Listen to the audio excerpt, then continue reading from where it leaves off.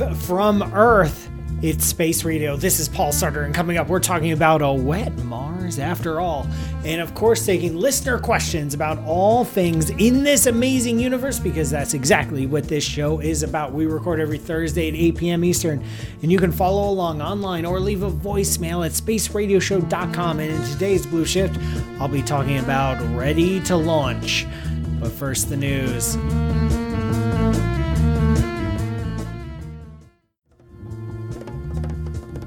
Aha! Hello, Space Cadets! Welcome to Space Radio. I'm Paul Sutter, astrophysicist at Stony Brook University and the Flatiron Institute. And for the next half hour, your agent to the stars. We got an amazing show. Amazing show for you today. I guarantee it is going to be slightly more coherent than the presidential debates. This show lives on listener questions. We record every Thursday at 8 p.m. Eastern here in Spaceman Studios in New York City. So leave a voicemail at spaceradioshow.com to get your question on the air. And also, you can follow along live with our Space Cadets tuning in from around the world, including but not limited to Halifax, England, Green Bay, Wisconsin, go Packers, Pell City, Alabama, London, UK, Dumas, Mississippi, Washington, D.C., and more Hamburg, Germany, checking in from Mars. I don't believe that. But hey, you send questions over that Space Cadet crew on the live streams, and I will do my best to answer them. Seriously, folks, I've only prepped 10 minutes of show material tops, so get those questions in. Before I start taking questions, I wanted to share some interesting bits of news I caught recently. And a couple weeks ago, it was all about life on Venus, and we got a nice solid rant. I'm not going to return to that subject for a while, but I do want to talk about water on Mars. Water on Mars is one of those things that's been on again, off again for over a century. Right? Remember the canals on Mars that turned out to just be an optical illusion from our horrible telescopes at the time. I mean, they were good for the time, but now they're not so great. And then more recently, there were these like the crater walls that during the summer would look wet and then they would go away. That turned out not to be a thing. And the latest in the water on Mars journey has to do with subglacial lakes. These are apparently lakes sitting underneath a mile of ice at the southern pole of Mars. Now, the astronomers who did this study, they first announced this a couple years ago where they thought they saw one lake underneath the southern ice cap of Mars. And now they went back, they did it again, and they got more data. And then they're like, oh yeah, there isn't just one, there's like 4 of them. And the biggest one is like 30 kilometers across. It's like decently sized. So how they got this data, how they got this measurement was there's an orbiter, the Mars Express orbiter, run by the European Space Agency. It's got a radar on it, and they bounce the radar off the surface, and radar can punch through ice and then hit the ground and then come back up. But if there's something between the ice and the ground, there'll be a different radar signature. There is something highly reflective to radar. This group and a bunch of astronomers claim that this is the signal of water. But to make water, you need it to be warm. And so that is the big question here, is how does it get warm enough underneath the ice to stay liquid? Mars is a tiny bit warm, and like the ice itself is like a decent enough thermal blanket, but that's not quite enough. This water, if it is liquid, would have to be incredibly briny, like up to 20 times saltier than the Earth's ocean.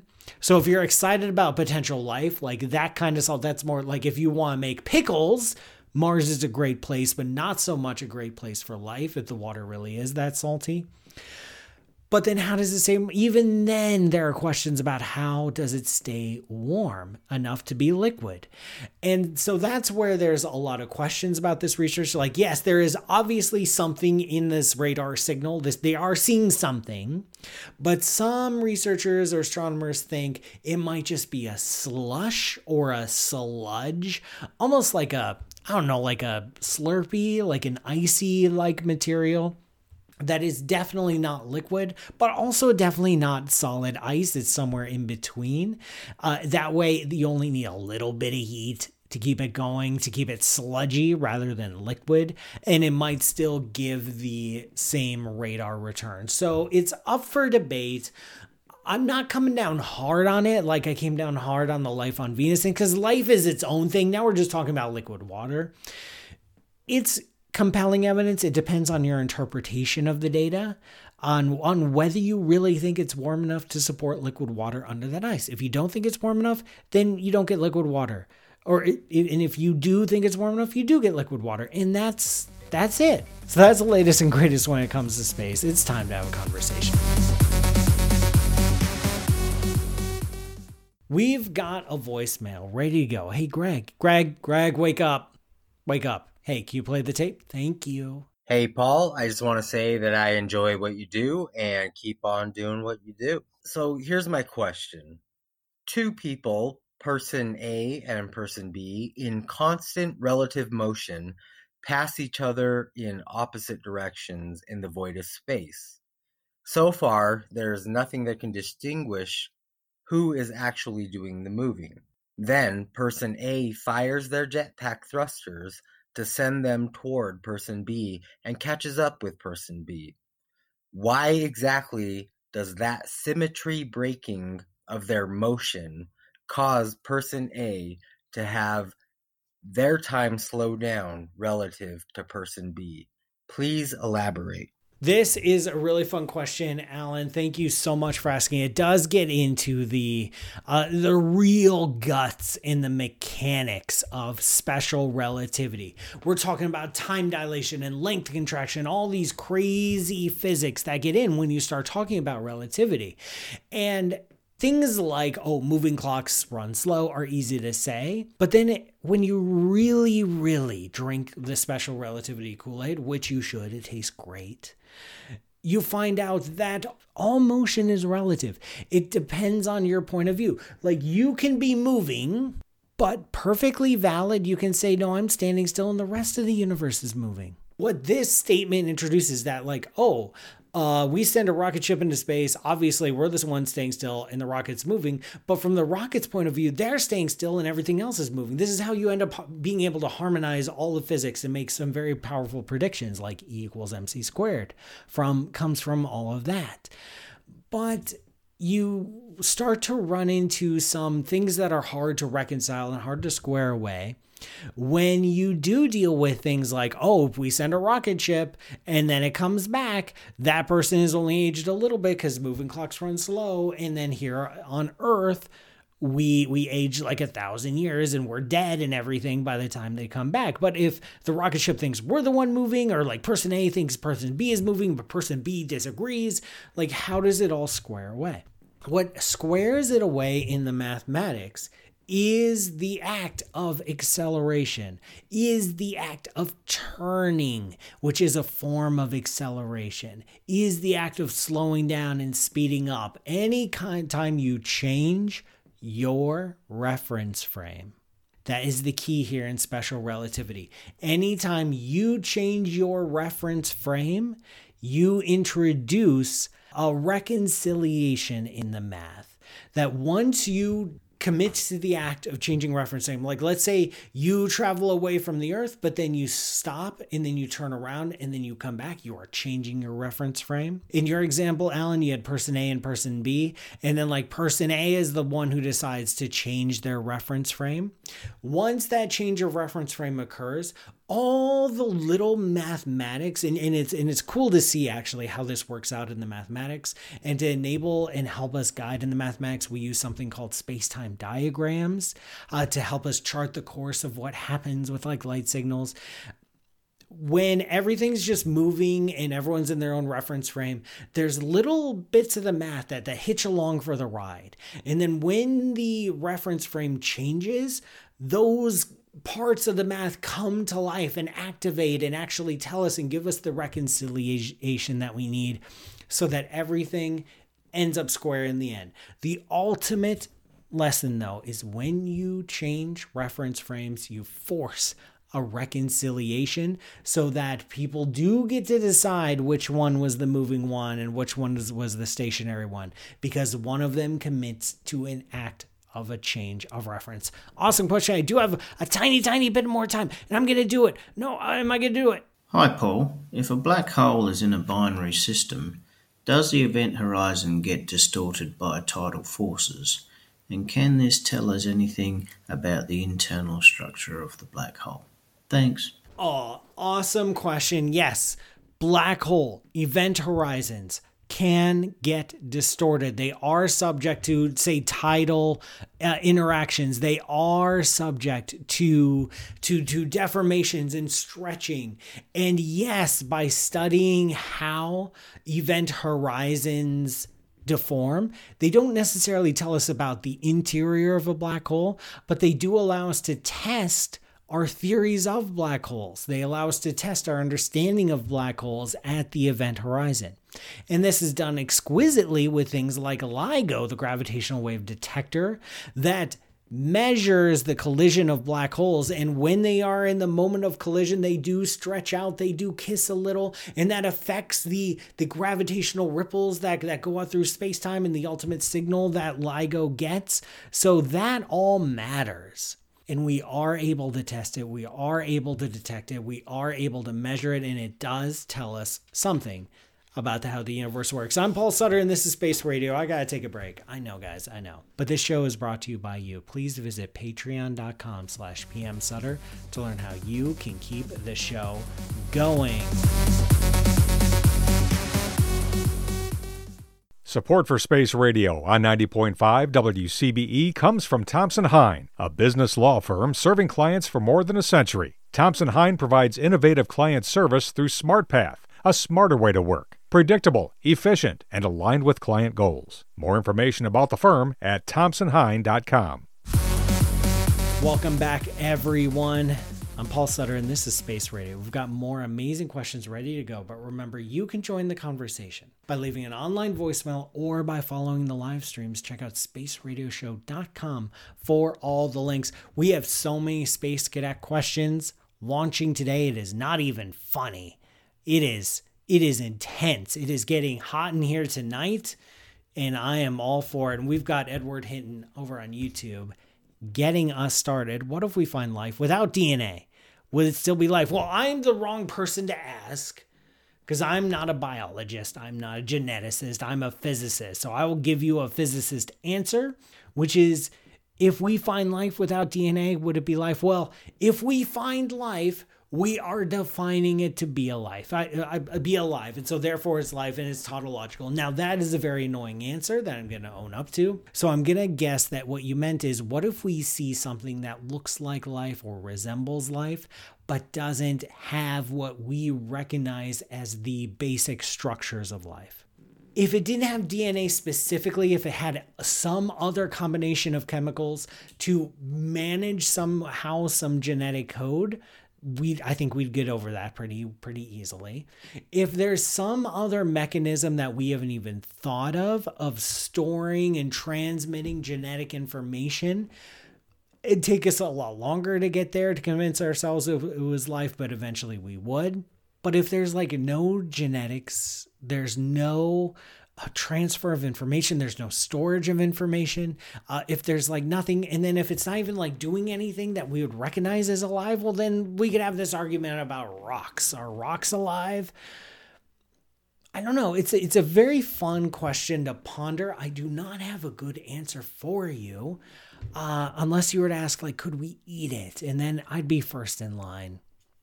I'm going to be honest with you. I'd be first in line to eat alien life. I'd give it a shot. I don't really care what it's made of. As long as it's not poisonous, as long as it's not going to immediately kill me or, slowly and agonizingly kill me, I'd give it a shot. You have my word on that. Edward Hinton again. If we're the only life, you're thinking about life a lot. I like it. In the universe, what's the point in the other 99.9999% of space we will never visit? I don't know. I didn't make the place. I just study it. It's up to you to make the point in the universe. It's up to you to find the meaning. No one's going to hand you meaning. They're just going to say, hey, Ed, Here's all the meaning of life. Here it is. Here's why you only occupy a small volume. Here's why most of the universe is void. No one's going to tell you that. No one's going to tell you why. So that's the cool part. You get to make the why. You get to create the meaning. What is the point of the vast majority of the volume of the universe? I don't know. You tell me. Gives us something to look at. Gives me something to study. Gives us something to talk about. Gives us something to think about. Takes up room. Maybe without the space, we couldn't have the stuff. You get to pick the meaning in life, and I think that's the cool part. Orson Zed is asking, if dark matter doesn't interact with itself, how does it form galactic halos? So you got a galaxy.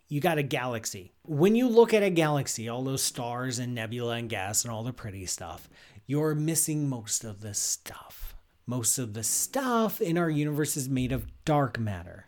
It is a form of matter invisible to light. It just doesn't interact with light. When you look at a galaxy, it is embedded in a much larger clump known as a halo. Now, one of the properties that we suspect dark matter has, by the way, we don't know what dark matter is. We don't know what it's made of. We're generally confused by it. But one of the properties that we suspect it has is that it doesn't like interacting with itself. And so Orson is asking a question. If it doesn't even talk to itself, how is it able to clump up? Why isn't it just like zoom all over the universe doing whatever it wants? The answer is gravity. Dark matter does interact with other matter and with itself through gravity. Still has mass, and mass causes the bending of space-time. Bending of space-time tells other particles how to move. That's the story of gravity. So through gravitational interactions, dark matter can clump up to form halos, subhalos, big giant halos, and then vast empty regions. It's through the actions of gravity. Dark matter does interact with itself, but through gravity. So it takes billions of years to build structures in our universe, but our universe has plenty of time. A. Kento on YouTube. Paul, have you ever heard about this recent study about geodes? Geodes stand for generic dark energy objects that look and act like black holes as predicted by Einstein, but might explain voids in universe expansion. Okay. I'm not going to talk about geodes specifically, but people come up with all sorts of cool ideas. We don't know what dark matter is. We don't know what dark energy is. Like, we have a few mysteries of the universe. People, and by people I mean theoretical physicists and astronomers, come up with all sorts of wacky ideas to explain stuff. It's very, very easy. And we have like a vast network of observations that support this picture. Like evidence going back and forth for decades. It's just like all sorts of observations at all sorts of wavelengths. It's like we have a lot of data. And when you take a small subset of that data, when you just say like, I'm going to pick this observation and this thing and this one thing, you can find a theory that fits it. You can make up a new theoretical object that explains that. But then your job's not done. You have to explain the rest of the observations, which is where a lot of wacky ideas run into some serious sticking points. Because to explain a subset of our observations is relatively easy because you just tune a model and design some crazy ideas to fit that set of observations. But then when you go out to the whole hog and try to explain all of modern cosmology, you run into issues. So geodes fit into that. They are designed to solve certain problems, but are not good at solving all problems in cosmology and not agreeing with all observations and agreeing with all data. So they're designed to like solve a problem, agree with some set of observations, but then they run into trouble with other observations. And that's just the way it goes until someone hits upon an idea, or what more naturally happens is a lot of people work towards a consensus idea to explain all data and move the field forward. Are geodes going to move the field forward? I'm sure they're an interesting idea. They're cool to think about. They might teach us something useful. Are the explanation for dark energy, the expansion of the universe, of cosmic voids? Not, I don't think so, because they're designed to explain some set of observations and not others. Anyway, we're almost out of time on Space Radio, but before we go, it is time for the Blue Shift. I'm Paul Sutter, and you're listening to Space Radio, and this is the Blue Shift, my opportunity to get a little bit closer to you. 3 years ago, which seems like yesterday, I went on a little experiment with the crew at WCBE 90.5 FM in Columbus to make a radio show about science, about astronomy, about physics, and make it focus on the audience. Allow people to call in, allow people to ask questions, and I would respond freely to their questions. So it was like car talk, but for space talk. That might have been a better name for the show, but it's too late now. We built that airplane as it was flying, slowly adding in the online element, figuring out the best way to do a voice messaging system, setting up the camera and the lights, and like getting a process going. And we had a really good show. I went in every Thursday afternoon at 4 p.m. to the station, set up the gear, plugged in my computer, and we did a live show. And then a year and a half ago, I moved from Columbus, Ohio to New York City to keep pursuing my work in science outreach and communication. Since then, we've done the show remotely, where I record it live just like I did, but instead of being in studio, I was in my home office, and I would send the files to my producer, Greg, who would edit it and put it on the air. And I decided early on I wanted the show to be live. I wanted people to be able to call in and interact and have conversations. We tried that 3 years ago with the calling in live. That didn't work out so well just for a bunch of technical reasons. And then I hit upon this idea of this doing a live stream and then later releasing the show as both a podcast and as a radio show. I recently made the decision to end the audio portion of this show. So what this means is space radio is still a thing. Thursdays, 8 p.m. Eastern, I'm going to be right here behind my microphone in front of the camera with one random light set up in my home office and my computer here filled up with space cadets throwing questions at me as quickly as they can. And Nancy Graziano doing her best to keep up with it. But what I was not going forward is the audio version of that show to be released as a podcast and to be released as a radio show. So if you listen to Space Radio on the radio on WCB 90.5 FM, I can't thank you enough for listening and for tuning in. Please keep supporting the station. If you love this spacey talk audio goodness, I encourage you to listen to my podcast called Ask a Spaceman. There is an archive of over 100 episodes, and I'm still doing more. I release 2 episodes every month. That's askaspaceman.com. Thank you for listening, and I'll see you out there. And unfortunately, this broadcast is almost done. Thank you for joining me on this voyage of Space Radio. Once again, I'm Paul Sutter, and this show is brought to you by you. Visit patreon.com/pmsutter to learn how you can contribute. Thanks for everything, Greg, Dan, all the crew at WCB 90.5 FM. Again, if you listen to this on the radio, please keep supporting the station. Thank you, Nancy Graziano, for continuing to wrangle the space cadets and all the fine crew for making this show possible. Catch the live stream every Thursday at 8 p.m. Eastern. That's right, next week it's going to be on. Go to spaceradioshow.com for all the links, live stream locations, places where you can leave a voicemail, my social media stuff. Thank you, Space Cadets, for listening. See you next week. And remember, science is for sharing. I hope we never forget that. End of transmission.